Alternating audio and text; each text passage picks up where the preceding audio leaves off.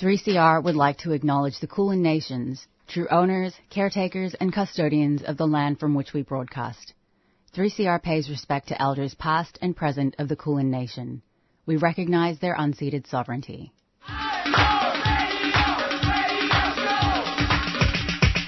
This is 3CR Breakfast. Oh, yeah.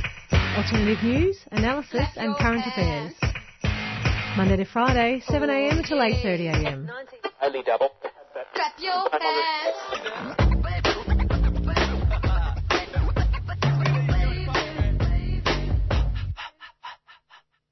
Good morning, listeners. You're on Thursday morning breakfast on 3CR 855 AM. It is the 12th of May, and it is just about to hit 7:01 in the morning in 3, 2... No, I counted it wrong. Anyway, Inez, good morning. Good morning. And Leela's here as well, our little silent partner in the studio. Good morning, Leela. It is so good to have you with us again this morning. Surprisingly warm, actually, today, compared to the last few days. I was not ready for the under 10 degree mornings. Is anyone ever ready for that? I don't think so.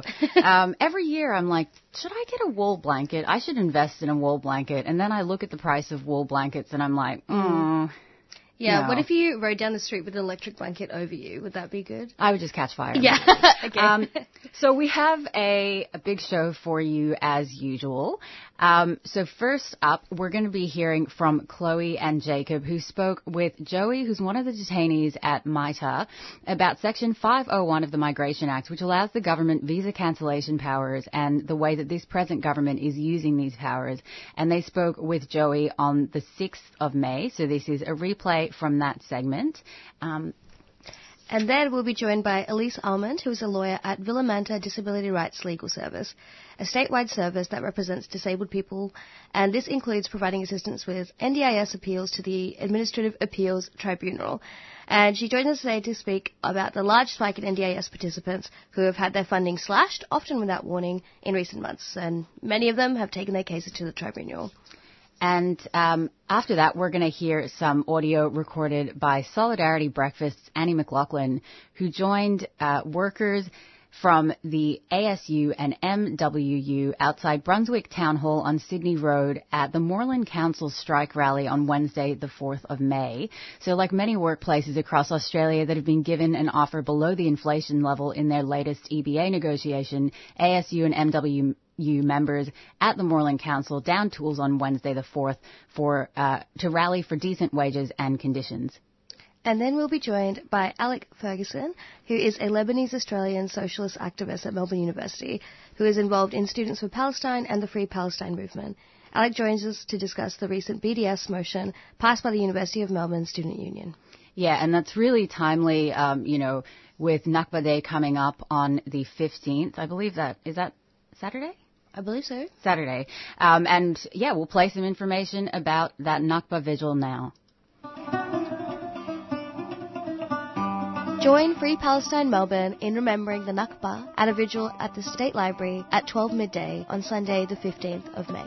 Nakba means catastrophe in Arabic and commemorates the displacement and ethnic cleansing of more than 700,000 Palestinians from their homes to create the State of Israel in 1948.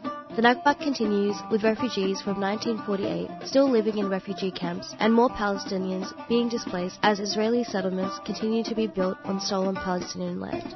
The event will include naming and acknowledging many of the towns and villages destroyed by Israel. Nakba Day Vigil, midday, Sunday, the 15th of May, on the steps of the State Library of Victoria. Free Palestine Melbourne is a 3CR supporter. You're listening to Thursday Morning Breakfast on 3CR 855 AM. And we're about to go into the news headlines. So, Inez, would you like to kick us off? Yes, absolutely. So these are the news headlines for Thursday, the 12th of May. A veteran Al Jazeera journalist, Shireen Abu Akleh, has been shot dead by Israeli occupational forces while covering a raid on a Jenin refugee camp in the occupied West Bank. Al Jazeera released a statement saying Ms. Akleh's murder violates international laws and calls on the international community to hold Israeli forces accountable for the international targeting and killing of the Palestinian journalist. Shireen Abu Akleh's death comes ahead of the yearly commemoration of Al-Nakba, the day Israel was officially recognized as a state and a day of grieving and protest for Palestinians. In other news, parents of 8-year-old Amrita Lanka, who died 21 hours after presenting at the Monash Children's Hospital with stomach pains and a fever, said their concerns were dismissed by hospital staff. Amrita's parents alerted hospital staff 5 times of their daughter's breathing difficulties, but it took 6 hours for staff to conduct further testing, and 3 hours later Amrita was in a critical condition. Monash Health is launching an internal investigation, and the case has been referred to Safer Care Victoria and the Victorian coroner. Also in headlines this week, ahead of the federal election, First Nations communities around Australia continue to call for an urgent boost in federal funding for First Nations housing. In the face of a crippling housing crisis exacerbated by the pandemic and catastrophic flood events, the Morrison government cancelled all dedicated funding for remote housing from next year. Advocacy groups are rallying for federal support for at least 8,500 new co-designed, culturally appropriate and climate-resilient homes over the next 4 years to tackle major overcrowding and homelessness experienced by many First Nations people. And finally in news headlines, First Nations custodians of Sea Country, an area stretching across parts of the Great Barrier Reef, are celebrating this week following a major agreement that gives the Darumbal people more control over management of their country. Darumbal custodian Malcolm Mann says the traditional use of marine resources activities agreement is essential in order to tackle the impacts of climate change on the reef and to enable recovery from intensive land use that has changed the nearby creeks and rivers. This year, the United Nations will consider whether the Great Barrier Reef should be classified as in danger due to escalating impacts of climate change, something the Darumbal custodians say they have recognised for a long time. These have been the news headlines for Thursday the 12th of May. You're listening to 3CR. Thank you so much, Inez and Leila. I just wanted to add on to that for that first headline. Rest in peace, Shireen Abu Akleh. It's really, horrifying as we're community media producers, but media producers nonetheless. And she was killed while doing her job as a journalist, wearing her press vest. There's also been some, let's say, guarded reporting about this from various outlets who kind of have used passive language about this. So really important to, I guess, keep an eye on, your media literacy, reading these things, and making sure that, you support Palestinians who are organizing actions. There are some actions, the first one that I've seen is in London, where people are organizing a vigil for Shireen Abu Akleh, but really just an absolute tragedy and, something that the Nakba Day vigil this weekend is also going to be sort of taking into account this longue durée of Israeli occupation.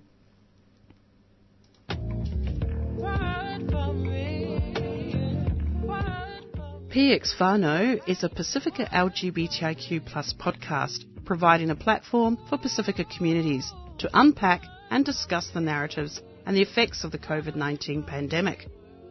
Presented by Pacific X, a collective that celebrates Pacific Island LGBTIQ+ communities through meaningful connections that honours cultural and gender identities. You can catch the podcast series every Sunday during Out of the Pan at around 12:30 p.m. or on your favourite podcast platform. Supported by 3CR and funded by the Victorian Government Multicultural Communications Outreach Program. For more information, go to 3cr.org.au/Out of the Pan.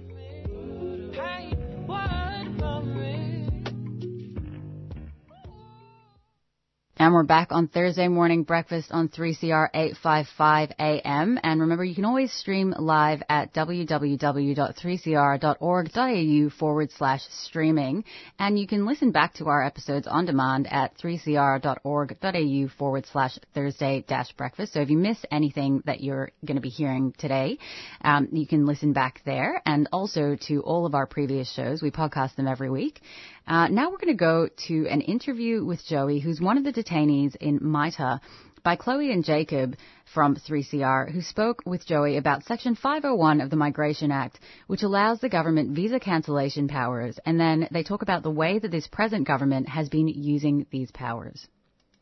Our next interview is with Joey Tangaloa Tuwali.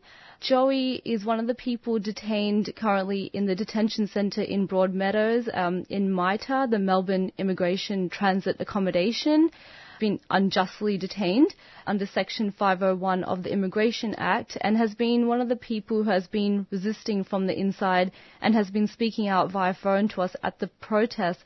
Thank you for joining us on the show, Joey. Yeah, Chloe, thank you for having me, and I want to thank God for this opportunity. So thank you very much. Joey, can you please just maybe start off by telling us a bit about you, like where were you born, and the fact that you've lived in Australia since you were a baby? Yeah, so basically we came here in 1975. I was born in Tonga. We came here, I was about 3 months old, both parents. I had an older sister and 2 older brothers. And we came here in 1975. Pretty much been here for my whole life. Went to primary school, grew up in Ringwood, went to kinder here, primary school, high school in Ringwood. Later on moved to the western suburbs, but pretty much very Australian. We grew up very Aussie.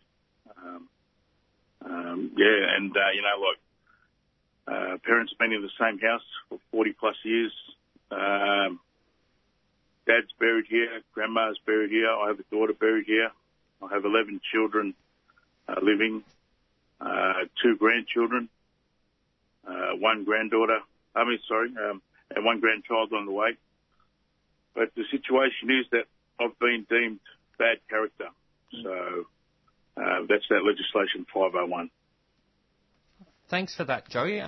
There was a blockade that happened on Tuesday where protesters blocked a few of the gates of MITA to prevent people from being deported. So some of us were there on the ground, and we've been covering this. Can you tell us about this, and have you been in touch with some of the people, some of the refugees and other detainees who have been deported? And of course, there's also some who are being returned to Christmas Island.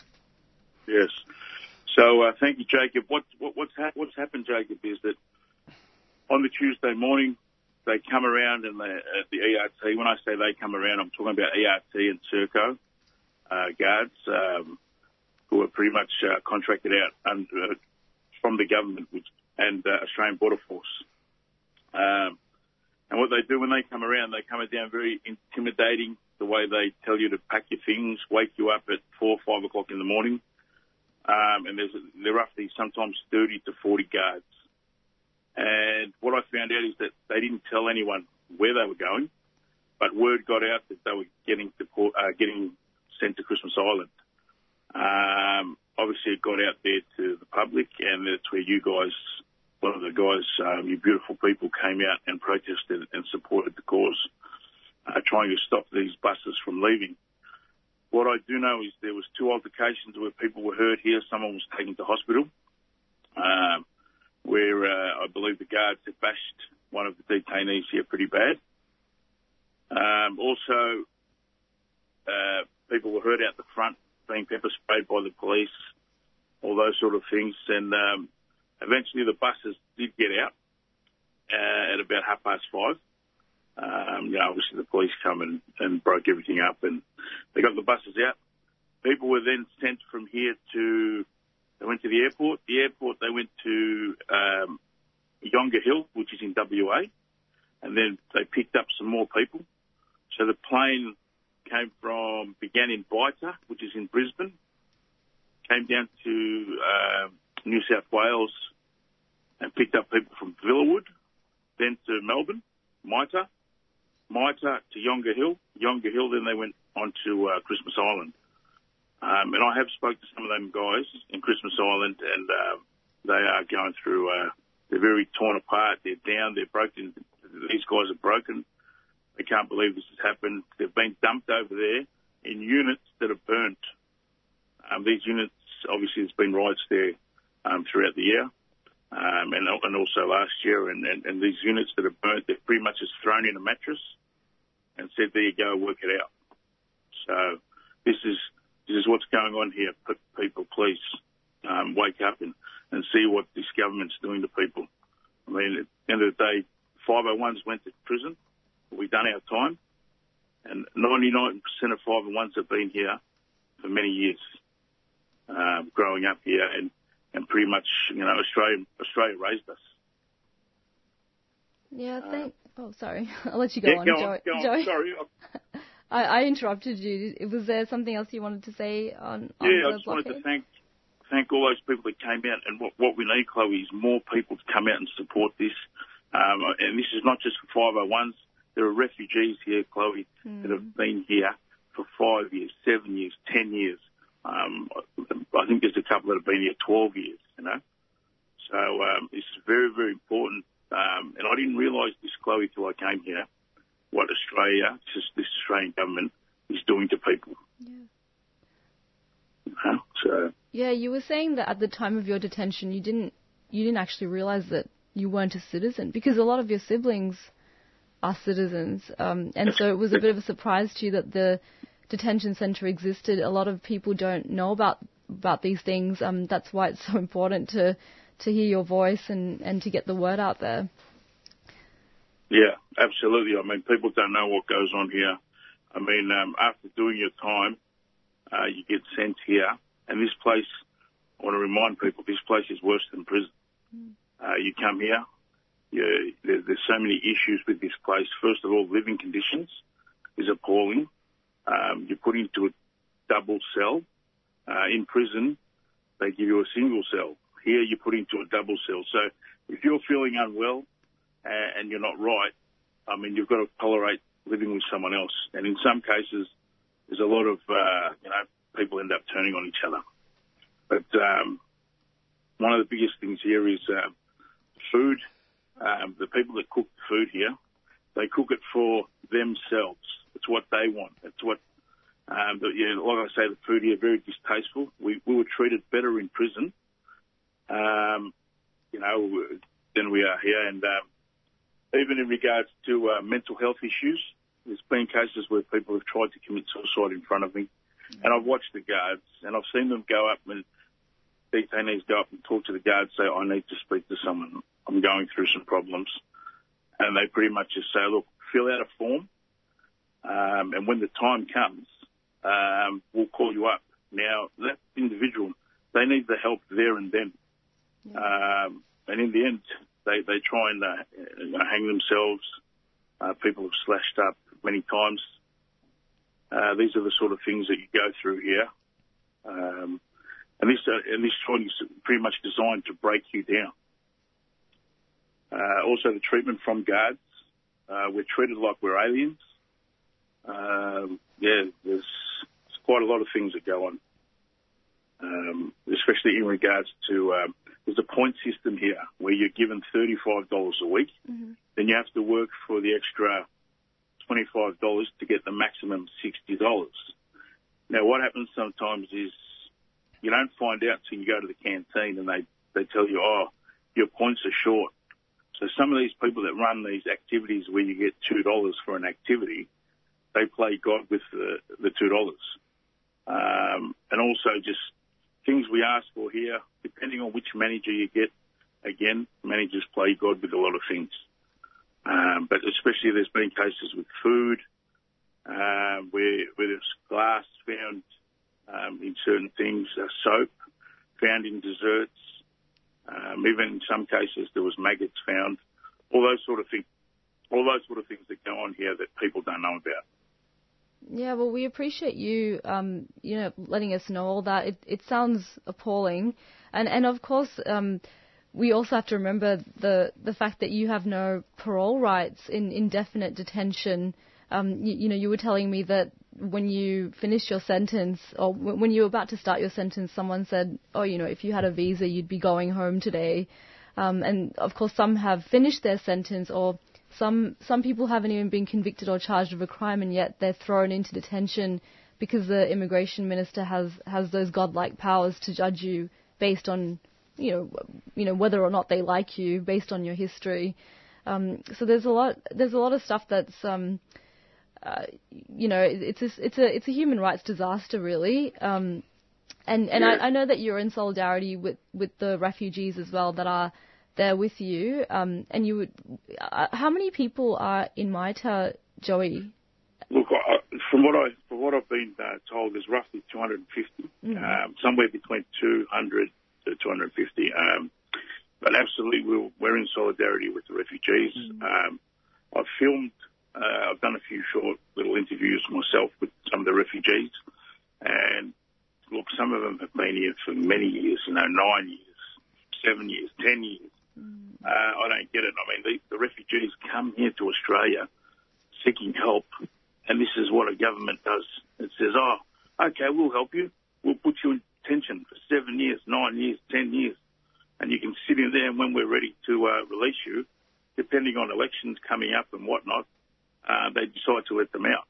And not all of them. It's absolutely appalling behaviour, especially coming from a so-called democratic country, government.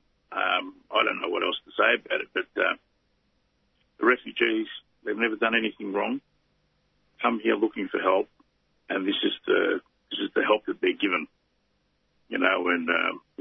It's for something like this to happen in this day and age, it's unbelievable. Yeah, it's definitely unbelievable, Joey, and this is obviously not the first time that the Australian government has deported people after holding them hostage for a long time in detention. Can you tell us a bit about what has happened to people who have been deported in the past? So what I know for sure is that many people that are deported have no support whatsoever in whatever countries they're going to, but especially New Zealand. There's so many deports that have gone to New Zealand. There's been suicides. Many people have gone and just ended up taking their own lives, unfortunately, because there's just been no family there, no support. People have turned to drugs and alcohol. I know that some females that I've spoken to have turned to prostitution. All these sort of things. People have just gone back to a life of crime. There's broken men, broken women, because what they've done is they've given us a life and in some cases death sentence. Also, I do know of a story that has been told to me that 6 Africans had signed to go back to their country after being here for so many years. Now, after 3 months of being deported to the countries where they were born, they were all murdered. Now, this government has blood on their hands in many, some of this stuff is unheard of, these sort of things, and how this government can get on TV and think that everything's good and, life's all rosy, while this sort of thing is happening in their own backyard, what they're doing to people, and at the same time talking about China with the Uyghur issue, talking about North Korea suppressing its own people. This Australian government is doing the exact same thing. Joey, thank you. We've heard you calling out the hypocrisy of this federal government for criticising other countries' human rights abuses during rally speeches. So we appreciate that. But we are going to wrap up this interview soon. So did you have any last comments that you'd like for our listeners to know? Just that if you are a permanent resident, please check what your status is. If you are a permanent resident visa, that's what you hold, a permanent resident visa, you are more than likely it could be an argument with your partner, or it could be a car accident. It could be just something small. It could, they're more than likely you're going to end up here. And even on a website, on a 501 website, it says that the government has targeted people. They've got some database which is targeting permanent residents to see their background. And I just want to remind people that this legislation was brought out, renewed in 2014 for terrorists, and now they've tarnished it. It's a whole broad thing. It's let's grab these people, grab those people. 501s, 116s. But please, people, wake up and see what's happening here. There's a big injustice. This is one of the biggest human rights breaches ever.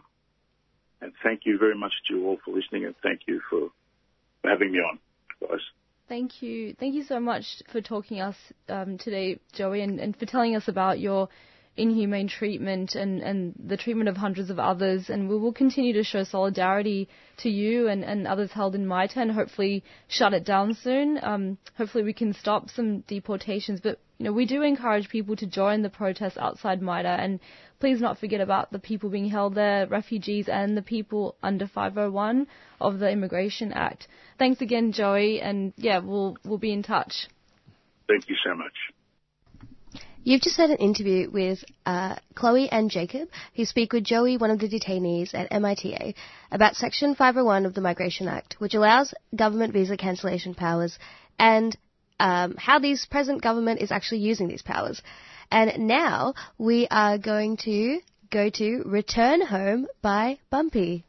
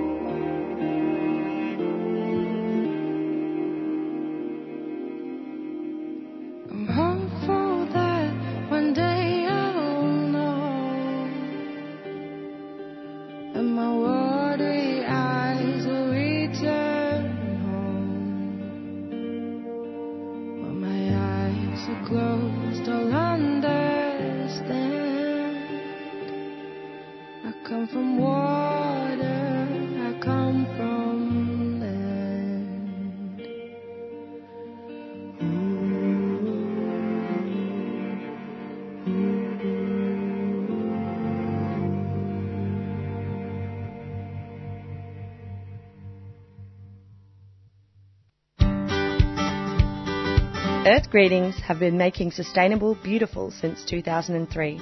Their 100% recycled cards, plastic-free stationery and earth-friendly gifts are made in Australia with the lightest possible planetary footprint.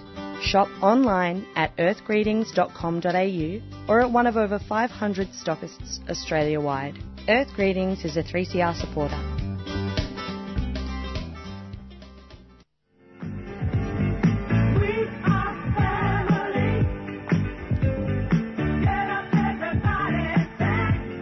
Trans Family is a not-for-profit organisation providing a peer support group for loved ones including parents, siblings, extended family and friends of a trans and gender diverse person.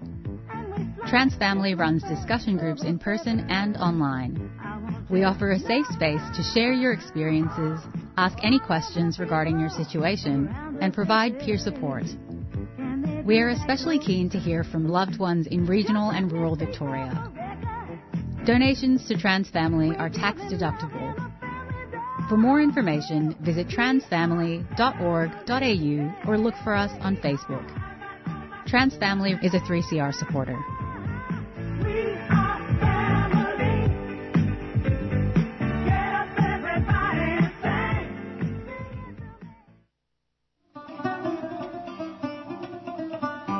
Join Free Palestine Melbourne in remembering the Nakba at a vigil at the State Library at 12 midday on Sunday the 15th of May.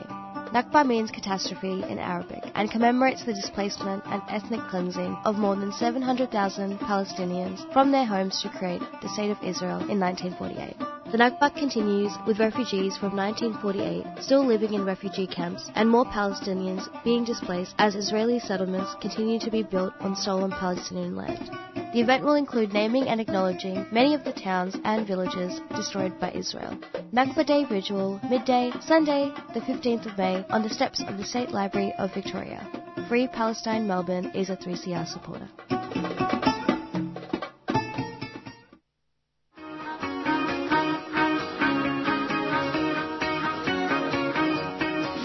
Tune in to Stick Together, all about workers' rights and social justice.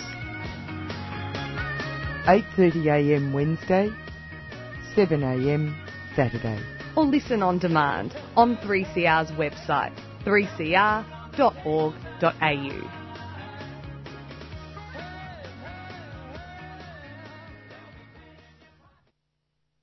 Have you heard it on the news about this fascist group thing? Evil men with racist views spreading all across the land. They're pulling on the boots in Brazil and wiping off the eggshells in Moorabbin. Fascism's on the march, and we say, yeah, nah. Yena Pasaran is a new weekly program on 3CR dedicated to tracking this rise in Australia, Aotearoa, and all around our increasingly warm little globe. Every Thursday at 4:30pm, we'll be talking to writers and fighters about some angry blighters. Brothers, sisters, we don't need that fascist group thing.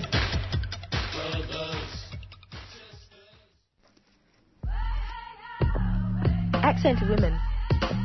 It seems so obvious to me that if you live in a completely violent cultural milieu, that it's going to translate into every aspect of women's lives. Accent to women. What's a border? They don't see it like a big wall right along the.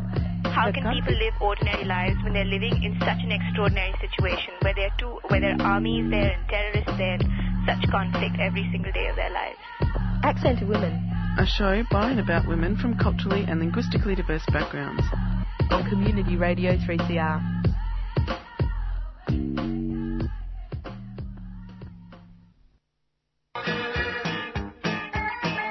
Panoply, panorama, panpipe, pansy, aha, pansexual, knowing no boundaries of sex or gender. Sound interesting? Then join Sally on Sundays at noon for Out of the Pan. All those gender questions making you think too hard? Whether it's transgender, bisexual, polyamorous or beyond, we'll throw those questions into the pan and cook up the answers for you. So go on, push that gender envelope, only on 3CR 855am digital and 3cr.org.au.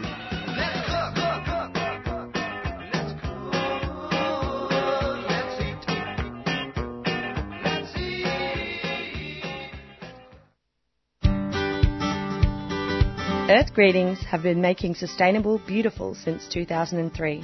Their 100% recycled cards, plastic-free stationery and earth-friendly gifts are made in Australia with the lightest possible planetary footprint. Shop online at earthgreetings.com.au or at one of over 500 stockists Australia-wide. Earth Greetings is a 3CR supporter.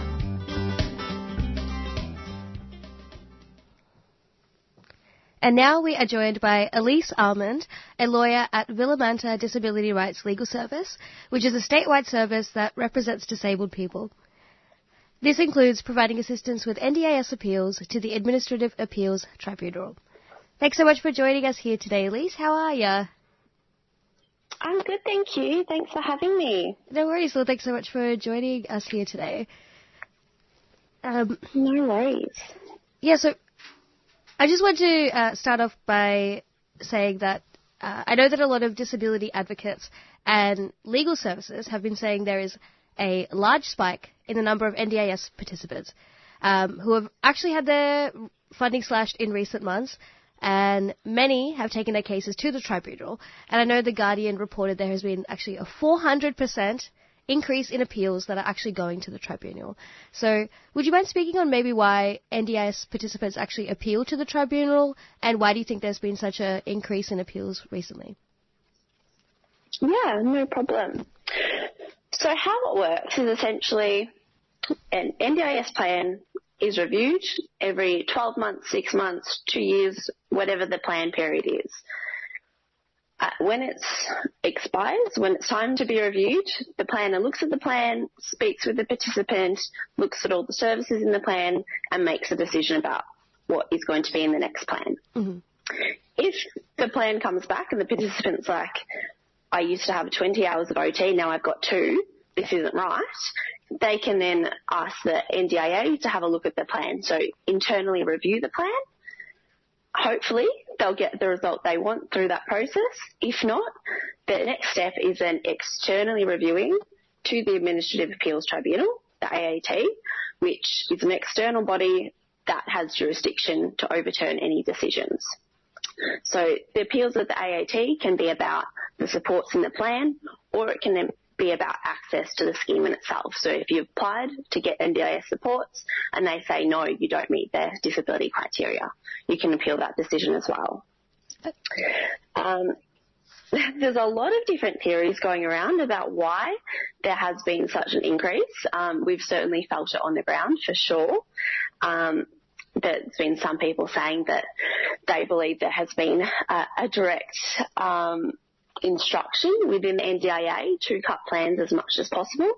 The NDIA have strongly denied this, but you could also say that COVID has played a part. It has made it difficult because when you get to the planning stage, you look at the supports and the planner will say, okay, well, you've had 20 hours of OT in your plan, you haven't used any of it, therefore surely you don't need it, so let's cut the OT. Where, as we all know, during lockdown, you couldn't go out. You couldn't go out to therapies that were deemed non-essential. You couldn't go out with your support worker to all these places. So supports that may very well be 100% essential to these participants simply couldn't be used, so therefore were cut and no longer available now that we are out of lockdown and these people are stuck without their therapies and without their support workers to take them out of the house. So that has certainly caused issues for a lot of people. Yeah, absolutely. I feel like a lot of the current rhetoric in societies, we've made society more accessible with remote learning, and I guess part of that maybe is true, but there's, as you said, disabled people, people with a disability have had like a lot of their services cut off, and have been really impacted by the ongoing lockdowns and, having to self-lockdown as well. And I feel like it's a bit of a contradiction during this time to be like, everything's better now, when really it's maybe also gotten a bit worse. And I know in the recent ABC article in April, one case actually at Willamanta where someone had their funding cut by 93% without any warning. And also from what I've read is that, the tribunal appeals now take 4 to 5 months to be heard when they used to take around 6 to 8 weeks. And on top of that, people who the tribunal have actually ruled in favour of still did not have their revised plan months later. So I guess what effects are you seeing on participants who are experiencing, this horrendously poor communication and exaggerated wait times? Well, yeah, all of that is true. We're seeing very, very distressed people, unfortunately. We're getting calls with people who are sobbing, essentially. I don't know what I can do. I need these supports in my plan now. I can't wait months and months and months. And the wait times have completely blown out with the number of applications. It used to be you make your application to the AAT, in about 6 weeks you might have your first case conference. Now it is 4 or 5 months, and that's only the first case conference. There can be multiple case conferences, months in between. You can be at the AAT for 2 years without getting a result, which is, of course, very distressing. Any extra delay is distressing. Going through the process itself is not a pleasant thing for anybody to be a part of. And one of the consequences of these delays is that, say, you go to your planning meeting, you've got all your support, or you've got all your reports supporting, say, from your OT, supporting that you need an increase in hours or you need to stay the same hours, whatever that may be.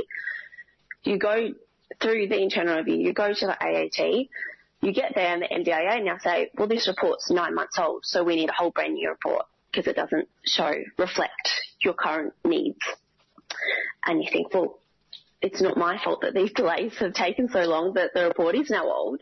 So then you're seeing participants having to use more of their NDIS funding to pay for extra reports, and that funding for reports is then taken away from the funding from the actual therapy that they need. So there's a lot of ways that people are losing, essentially, with having to go through this process. Yeah, I didn't realise that to go to these meetings and do these reports, that it actually is that from your NDIS funding as well? Yes, absolutely. There is a figure that the therapist usually put in for report writing. They have to give updated reports. That's just a part of the NDIS to allow them to consider, keep reviewing the participants' needs. But yeah, anything additional has to come out of their plan.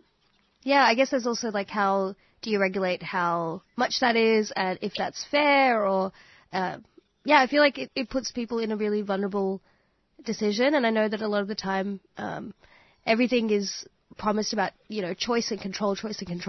But if people don't have the tools or the support to actually make those decisions or inform themselves or, have support, because a lot of people do rely on each other, and everything is not also about autonomy. And I feel like being able to get support from each other about, what is actually happening. I feel like maybe I'm losing my train of thought, but I feel like it's important to, not remain isolated as well.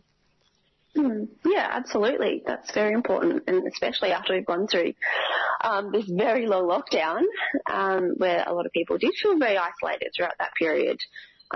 It's important that everyone does feel like they're a part of society and that they are supported to be a valuable and respected part of society. Yeah, absolutely. And I also know, funnily enough, going back to the NDIA, and the NDIA is the agency that's actually tasked with rolling out the NDIS. They've actually spent, I think, upwards of $22 million, McDonald's, $22 million on external legal costs, which is ridiculous when funding has been cut for thousands of participants. And additionally, while the NDIA was spending so much money on law firm fees, fighting all of these lawsuits, community law centres, I'm sure, as you can attest to, say they are at capacity and they're struggling to take on new clients. How do you think that services such as Willamette have been affected during this time? Yeah, it's been really, really hard. We've had to completely close our books for a number of months now, and it's awful. People who are in our highest priority group that any other time would be an automatic, yes, we have to help this person, we're just having to turn away. And these are people with intellectual disabilities that have no informal support, so no family, no friends, and they're completely overwhelmed by the process. They have no idea what they're meant to do if they get a big long email from the NDIA's corporate lawyer. But we're just having to say, we simply can't do it, which is heartbreaking. It's awful for everybody. Yep. And we're certainly not alone. The bulk of the AAT appeal assistance work is done by advocates in Victoria. And we have meetings to discuss updates, any tips, any issues we're all having. And everyone has been saying the same thing for months, that they're just at capacity. And it's really, really hard. And even say that the lucky participants that we can help, that we do have capacity, that they call us at the right times where we are able to take it on. Even we are completely, I guess what's the word? We're up against, if we go to hearing, it'll be one Villamanta lawyer and say 11 people from the NDIA representing or assisting their client. So even the lucky ones that do have formal assistance are still completely outgunned. And that's not to say that we don't get great results and are successful. Yep. It's just really, really hard. And we certainly do see that the number the NDIA is spending on legal fees is frankly ridiculous. And you might be fighting over, say, $1,000 all up, and the matter will go for, as I said, 2 years paying the biggest legal fees in Australia, having barristers go to hearing for the NDIA. It simply does not make sense if they're coming at it from a cost viewpoint. Yeah. I feel like that's really overwhelming for legal centres as well. And I feel like there's a lot of growing focus around, is the NDIS sustainable? Is it growing faster than expected? And, like, I know the roots of it is, like, a social insurance scheme, but to base it on, like, insurance principles, investment principles, neoliberal principles, as opposed to understanding that this is a lifelong support that people need, and you shouldn't be fighting with the organisation that is supposed to be tasked with rolling this out. And, yeah, it is really heartbreaking to hear that. And I guess also with the notion of, like, the NDIS being sustainable, and I know recently it's also been a big election issue.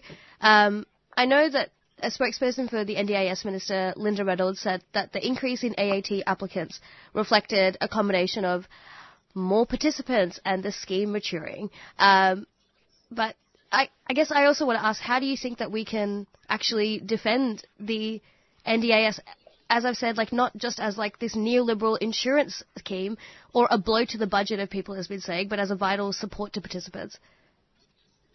Well, I think there are two different aspects when it comes to the NDIS that you can. One is, obviously, you can view the NDIS in human rights perspective of these are human beings in Australia, and really the budget is a matter of prioritising where the money should go. So if you're viewing NDIS as a higher priority because you believe, well, people should have the right to access essential therapies, they should have the right to have a wheelchair to be able to leave their home, or to be able to have a support worker to come in and help them get dressed, help them cook, so they don't just waste away in their homes. That in itself, you would think that would be a high priority, and the government would find the money to fully fund it. But on the other side of things, NDIS is actually big business in and of itself. There's heaps of support providers, there's heaps of support workers out there who are contributing to the economy. During COVID, NDIS actually had a really big role to play in the economy when so many businesses, services, people couldn't work.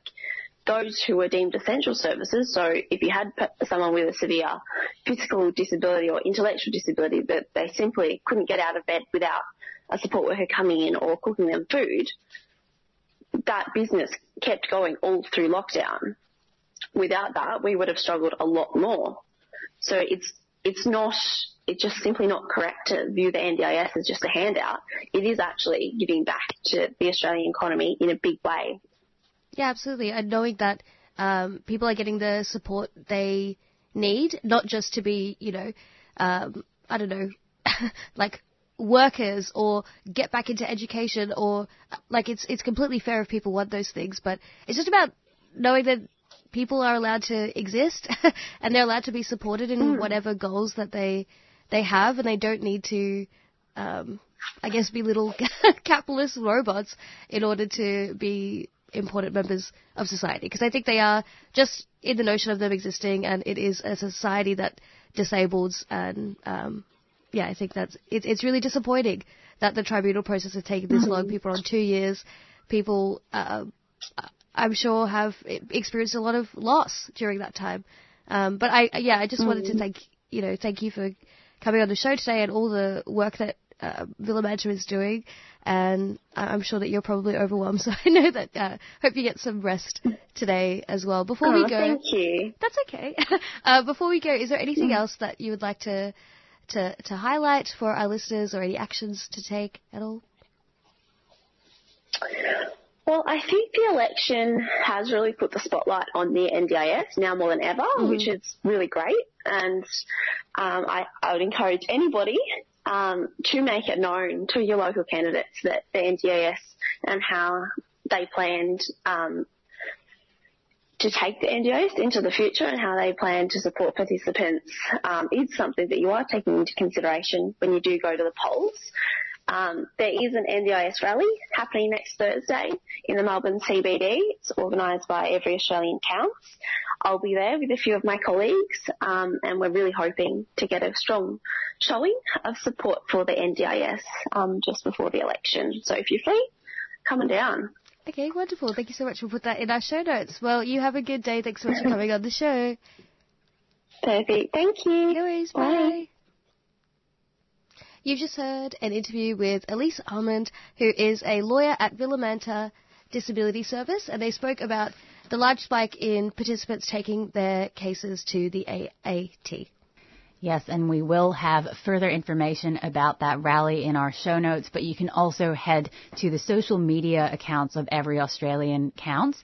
They are on Twitter and also on Facebook, and there's a lot of information there about the excellent work that they're doing, disability-led disability justice work to try and reorient the NDIS to be a scheme that is led by and, serves disabled folks rather than being this cost-benefit analysis that clearly isn't even taking into account the massive costs that are being poured into litigation to prevent people from accessing appropriate plans.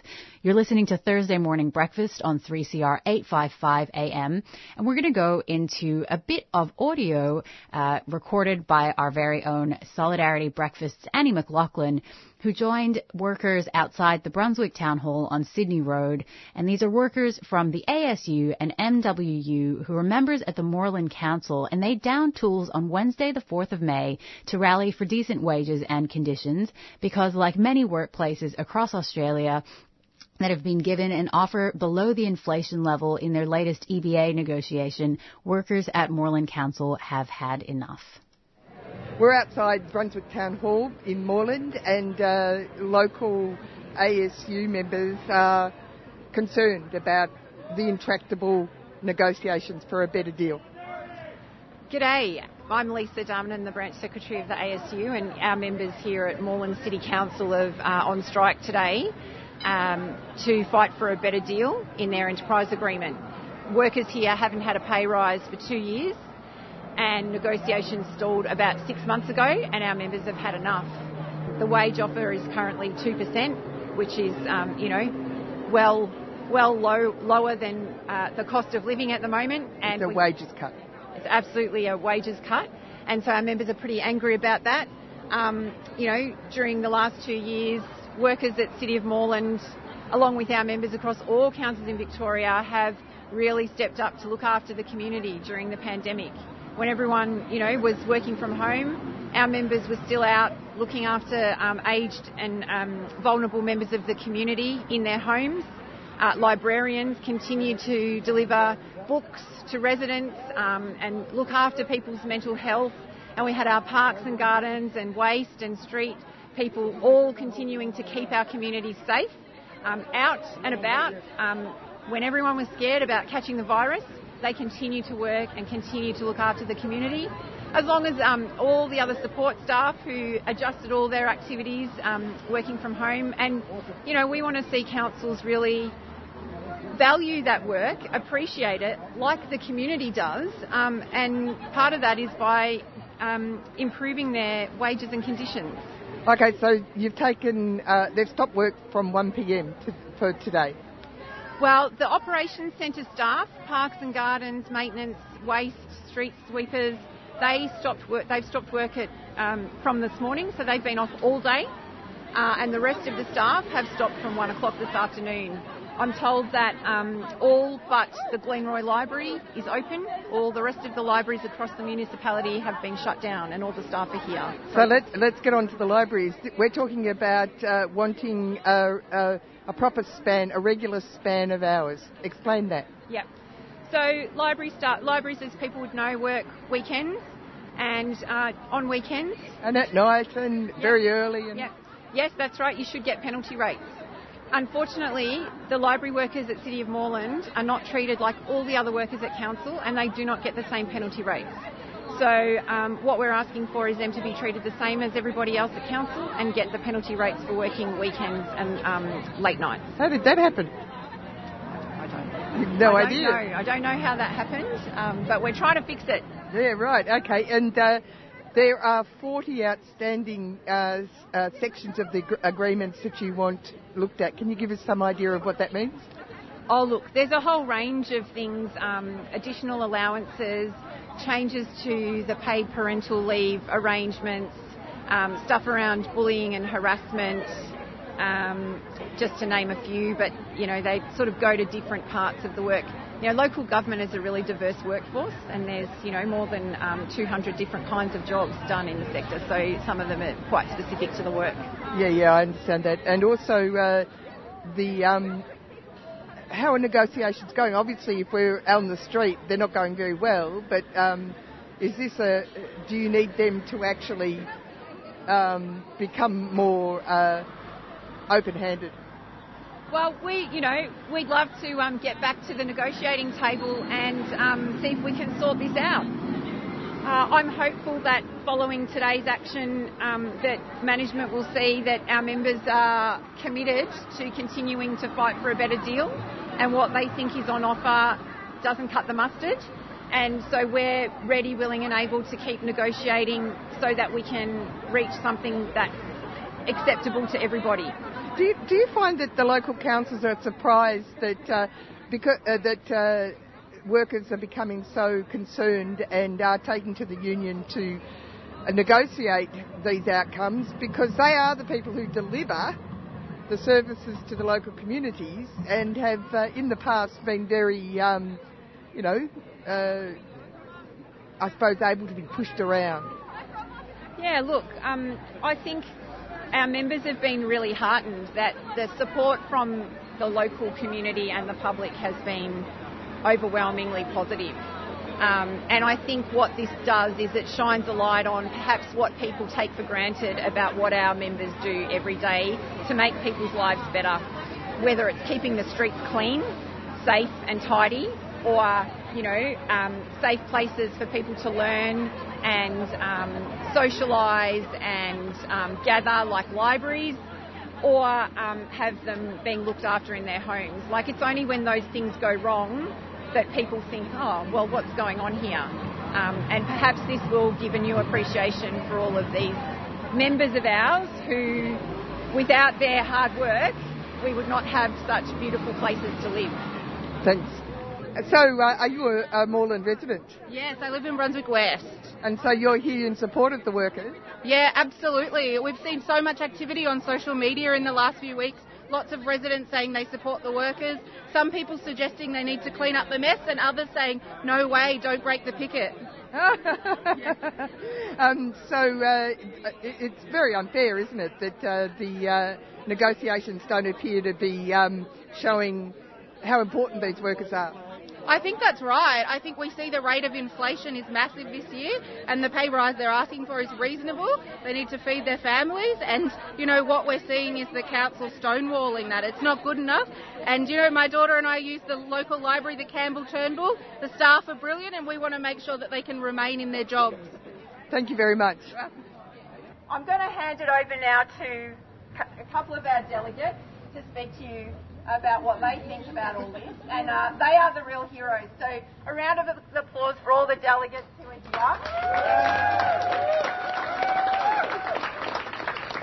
Leading these negotiations, and without them, all of these people wouldn't be here today, and we wouldn't get a good outcome, and we will. Tishan.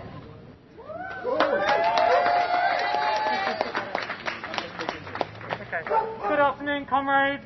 My name's Tishan. I'm a delegate here at Moreland Libraries. I work at Brunswick Library. Thank you so much for coming out and supporting us. I'm proud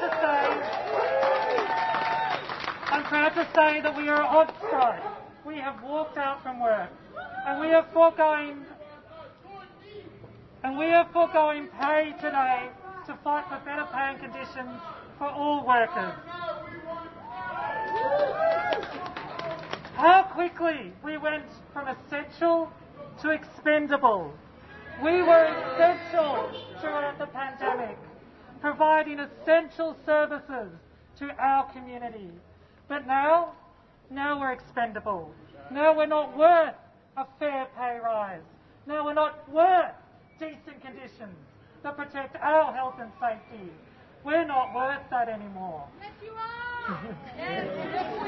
So thank you for showing up and showing that we are essential, not expendable. Just before I pass over to Brett, our next delegate, who's here from the Moreland Council Depot, I want to give a shout out to our members up at the depot. There's not a huge amount of them here. And the reason for that is they've been standing on a picket line at the Moreland Depot since about 3 o'clock this morning, absolutely holding fast.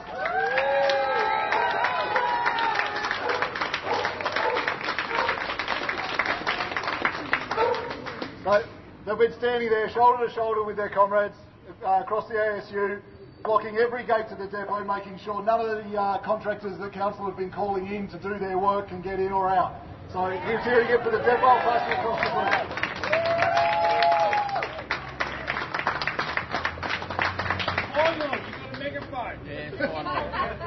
Yeah, I'd like to say I've been here for City of Brunswick, City of Moreland from the 29th of March 1984. That's when I started. Right?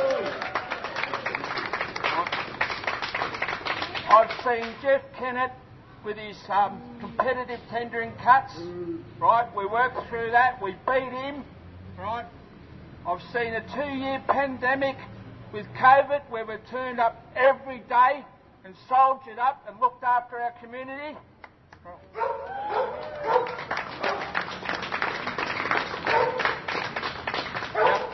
And I've been here where our management thought that their staff was their best asset. Right? We're going to send them a message that we're still their best asset and they need to pay us what we deserve.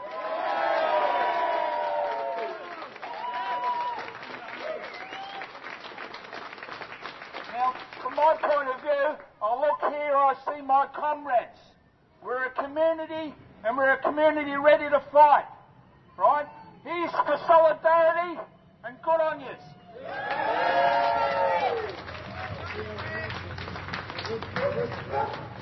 So the next person we've got speaking, and we're very, very happy to have her here, is one of the council.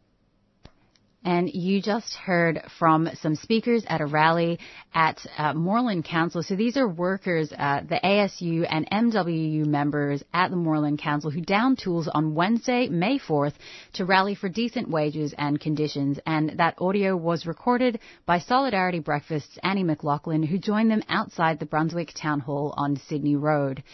Thank you very much to Annie for that excellent recording. You're listening to Thursday Morning Breakfast on 3CR 855 AM. If you or someone you care for is struggling with a mental illness or other disability and you need someone to talk to, you can call the Wellways Helpline.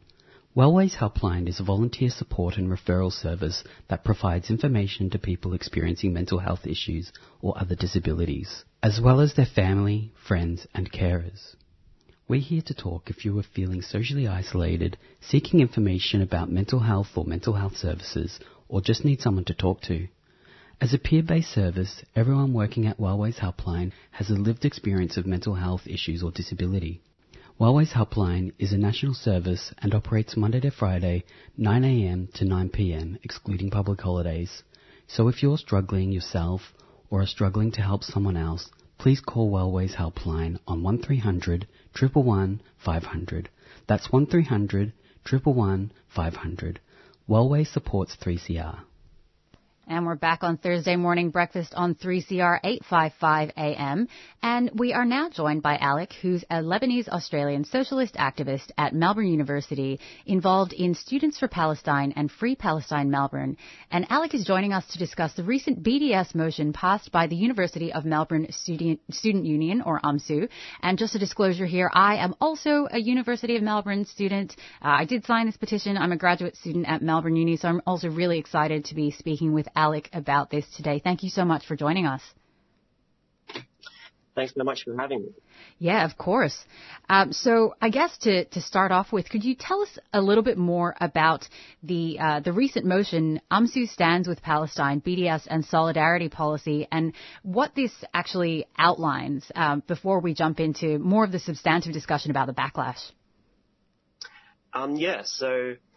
This motion was drafted up by the People of Colour Department at Melbourne University, and basically it declares that the student union stands against the Israeli occupation of Palestine and condemns the ongoing ethnic cleansing of Palestinians, and it also supports the self-determination of the Palestinian people and their right to engage in armed struggle against their occupiers. And it recognizes Zionism as a racist colonial ideology and that Zionism should not be conflated with Judaism.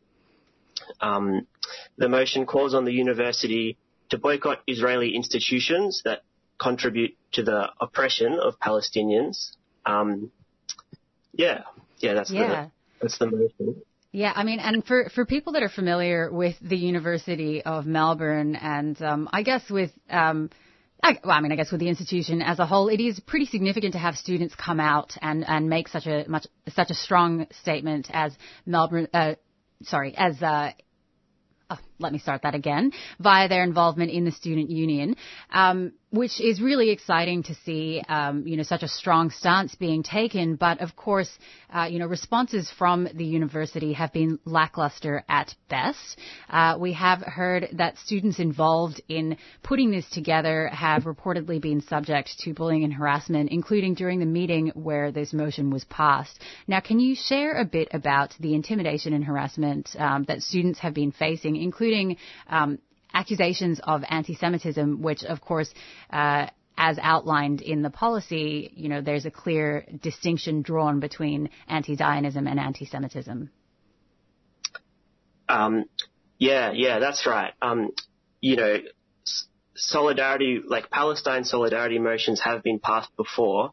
I think the context here is also important. There have been hundreds of more arrests and attacks at the Al-Aqsa Mosque during Ramadan just over the last month.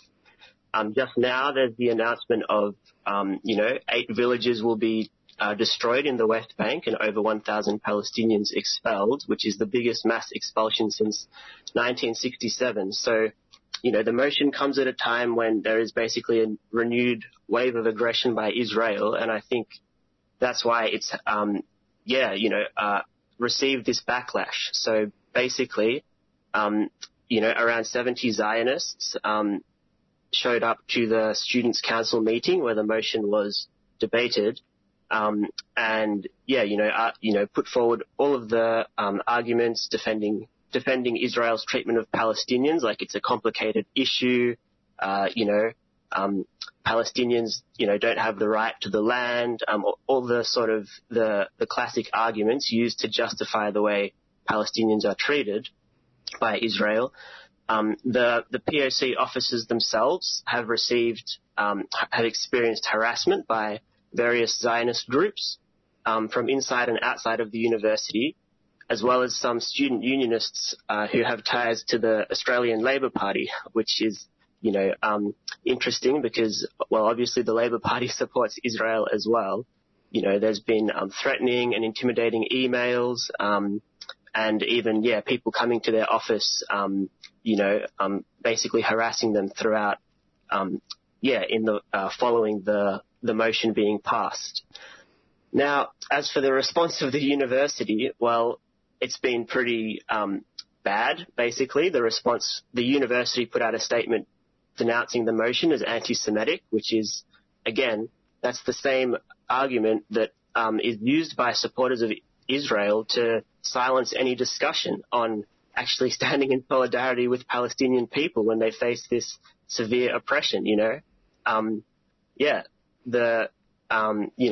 think that really this is hardly surprising, though. Like, the university actually has direct ties with a weapons manufacturing company called Lockheed Martin, which is one of the world's biggest weapons manufacturers and supplies, equipment to Israel to oppress Palestinians. I think that the university has no interest in, taking up these questions of social justice and supporting the right of its students to, be activists and, protecting their free speech when they try and stand up for these issues. And that, I guess, points to why we need strong student unions and, people, like student activists to take up these issues themselves in their unions.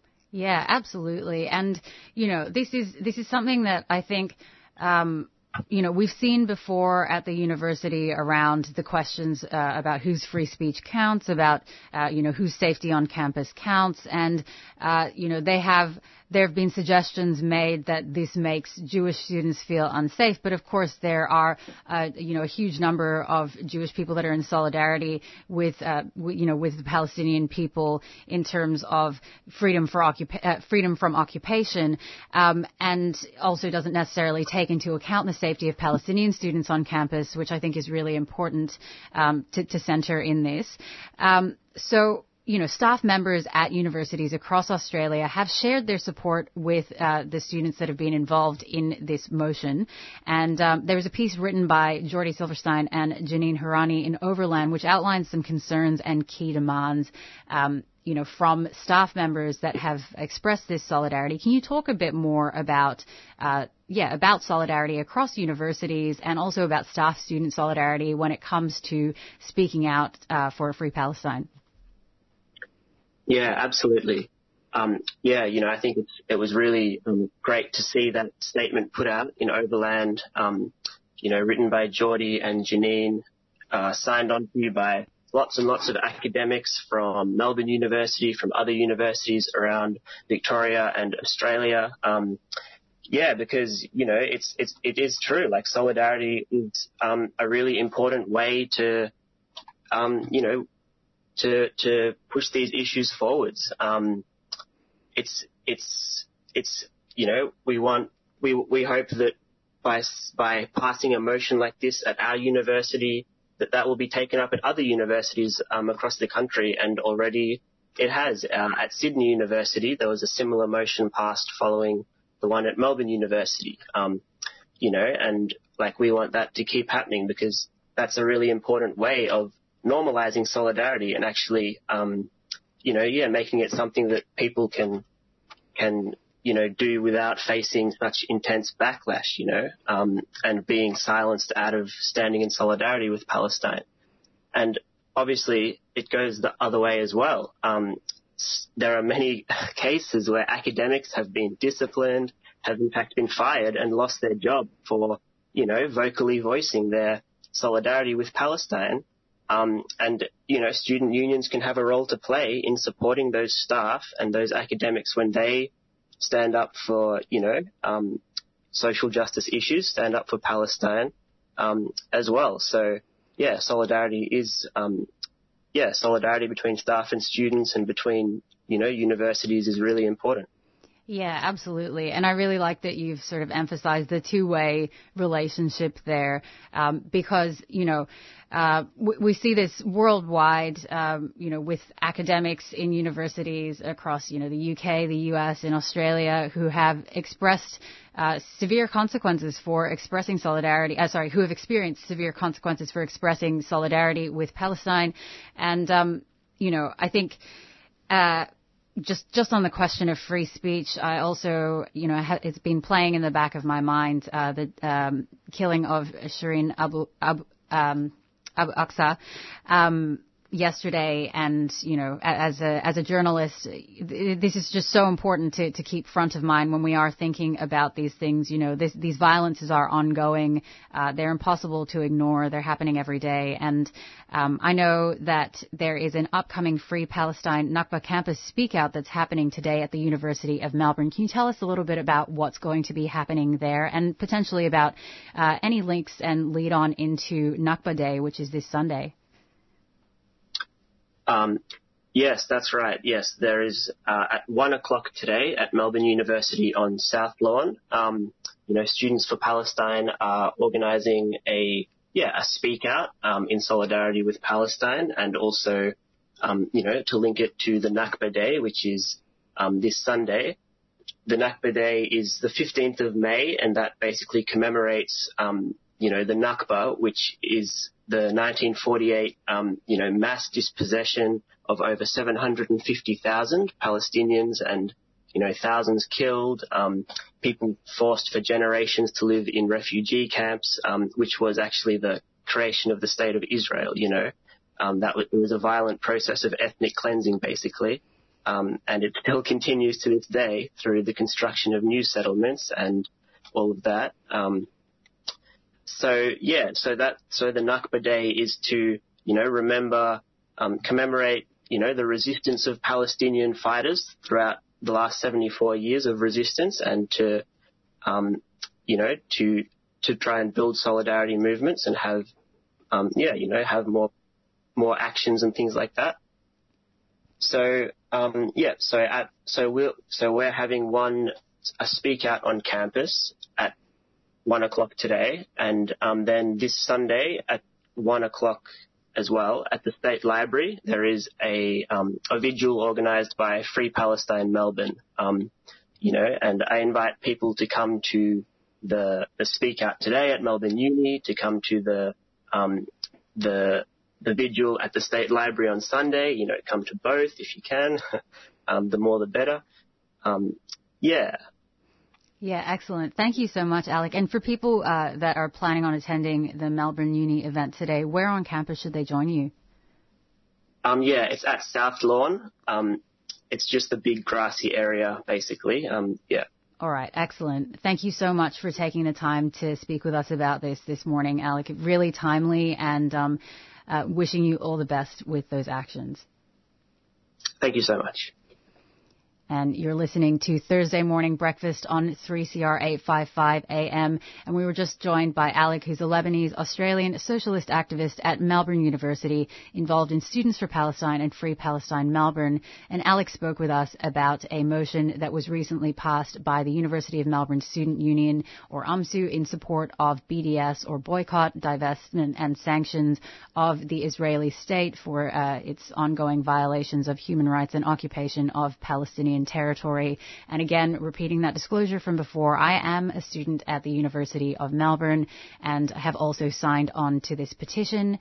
As Alec mentioned, there is that Speak Out event happening today, and there's also the Nakba Day vigil that is happening on Sunday. So we'll have further links to those in our show notes, and really encourage people to get along to at least one, but preferably both if you can. Join Free Palestine Melbourne in remembering the Nakba at a vigil at the State Library at 12 midday on Sunday the 15th of May. Nakba means catastrophe in Arabic and commemorates the displacement and ethnic cleansing of more than 700,000 Palestinians from their homes to create the State of Israel in 1948. The Nakba continues with refugees from 1948 still living in refugee camps and more Palestinians being displaced as Israeli settlements continue to be built on stolen Palestinian land. The event will include naming and acknowledging many of the towns and villages destroyed by Israel. Nakba Day Vigil, midday, Sunday, the 15th of May, on the steps of the State Library of Victoria. Free Palestine Melbourne is a 3CR supporter.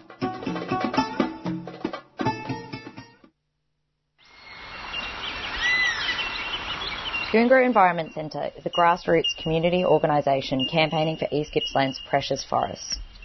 For over 15 years, we've been using direct action, citizen science, and community engagement to stop the continued logging of precious native forests and threatened species habitat. After this summer's terrible bushfires, there's an even greater urgency to protect what remains, and the Victorian government haven't ruled out plans to log the small fragments of unburnt forests and so-called salvage log in burnt areas. It's now so important that forests and wildlife are protected so they can recover. Head to gecko.org.au to keep updated with the latest news and to get involved. Gecko acknowledges the logging is happening on the stolen lands of the Gunaikurnai and Bidwell and Monaro people, and that sovereignty was never ceded. A 3CR supporter. And we're back on Thursday morning breakfast on 3CR 855 AM, and we might just jump into one more track before we wrap up. Wow, incredible. Really having a day. This is Don't Sleep by Alice Ivy, Imbi and Boy.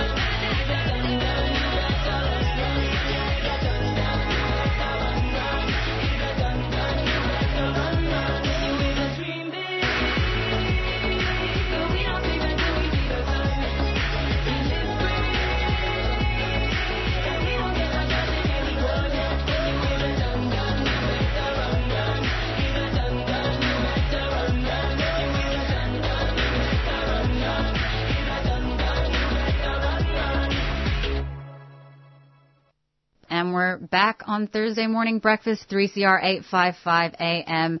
And that was Alice Ivy, Imbi and Boy with, oh my goodness, I've forgotten the song name. Don't Sleep. There we go. Yes, it is really that kind of a day. Thank you so much for everyone's patience with us. We had some issues with the phones, but we got there in the end, and thanks to our wonderful interviewees. Inez, do you want to kick us off with this rundown? Absolutely, I do. I would be so honoured. Firstly, we heard from Chloe and Jacob, who spoke with Joey, who's one of the detainees at MITA, about the Section 501 of the Migration Act, which actually allows government visa cancellation powers and showed how the government is actually using these powers. So a very important interview. Yes, absolutely. And after that, we heard from Elise Armand, a lawyer at the Villamutter Disability Rights Legal Service, and she joined us today to speak about the large spike in NDIS participants who've had their funding slashed in recent months. Yeah, absolutely.